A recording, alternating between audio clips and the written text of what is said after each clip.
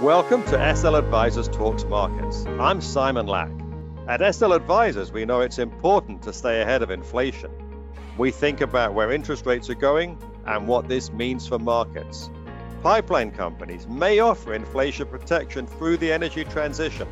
We identify other sectors with the ability to maintain their margins when prices are rising.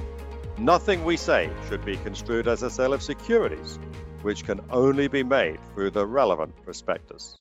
In this week's podcast, I'm going to explain why the climate change debate needs more pragmatism. I'm very confident in our supply chains. I'm very confident that we'll be able to keep energy supplies going. There is a short-term problem caused by the hydrocarbon price spike, the gas price spike, caused basically by the huge demand in Asia. That's British Prime Minister Boris Johnson trying to reassure viewers that the UK won't run out of energy this winter. What a situation to be in! The problems with gasoline supplies a month ago were caused by Brexit, because thousands of East European truck drivers went home after Britain left the EU. Boris Johnson championed Brexit, so it's entirely appropriate that he had to deal with that problem. But the vulnerable state of Britain's power supplies predates Johnson's time as Prime Minister. For years, the agenda of climate change extremists has driven energy policy in Britain. They've increased their reliance on wind power substantially. If you've ever stood on the east coast of England facing the blustery North Sea, it's easy to understand why this seemed like a no-brainer. They've also been reducing their natural gas storage capacity in preparation for needing less of it. Unlike several other countries, they've been phasing out nuclear power because the whole world is supposed to run on windmills and solar panels. Britain is just the latest country to discover that electricity that relies on cooperative weather isn't that reliable. As a result, they've been scrambling to buy natural gas. In an ironic twist, British fertilizer plants that use natural gas started to shut down. This reduced their output of CO2, a byproduct of fertilizer production that has many uses in the farming industry, including to stun cattle before they're slaughtered. How ridiculous that Britain's mishandled energy transition resulted in a shortage of CO2. While natural gas and coal prices have been shooting higher, I haven't read any stories of windmills suddenly being in short supply. Well, I think you're absolutely right that the one big issue that policymakers have not been addressing in this whole mess that's currently hitting the gas market, the electricity market, and coming up, I think, the oil market, is how to manage the transition carefully so that you don't see real bumps in the road. That's Chris Huhne, former UK Energy Minister 10 years ago. The rush to use renewables has led many policymakers to gloss over the importance of reliability and cost. They're now finding that public concern about climate change doesn't mean voters will tolerate power outages or sharp price increases. The selling of the energy transition has been disingenuous because political leaders have told us that it'll create lots of new jobs and that renewables are cheap enough to replace traditional forms of energy. Now, European nations are confronting the reality, which is that the energy transition is hugely expensive. There has been inadequate thought given to what it means to greatly reduce continued investment in oil and gas while we develop cleaner sources of energy.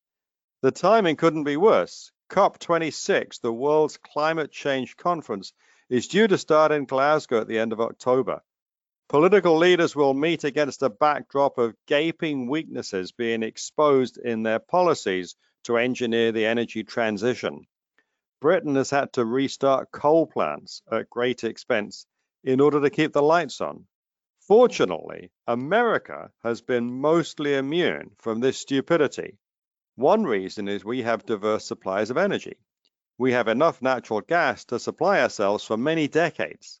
Another reason we haven't become a victim of the energy crisis is that with the exception of California, we haven't rushed headlong into renewables without ensuring reliable power.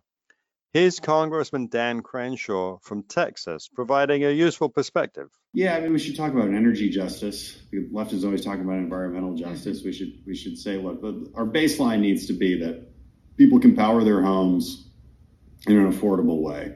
All right, and then we can make that cleaner, but but you can't undermine the entire system for the sake of trying to make it cleaner, which again is what's really happening in California and to some. It's good that more sensible views are being heard.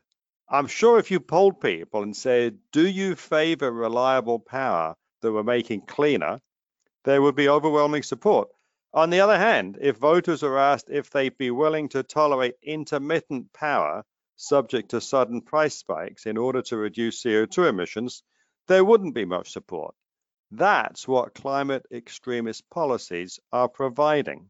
Environmental extremists and their legislative allies in this building are advancing a radical energy agenda that will destroy Pennsylvania's energy industry.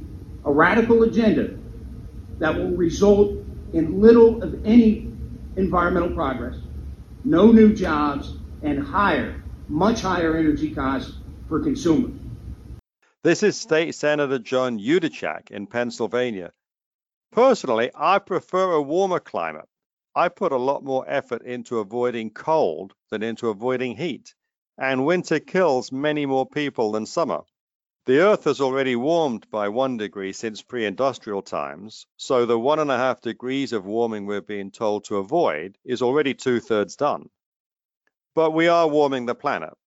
While I don't think anyone can be certain about the consequences, risk management means we should be doing something about it.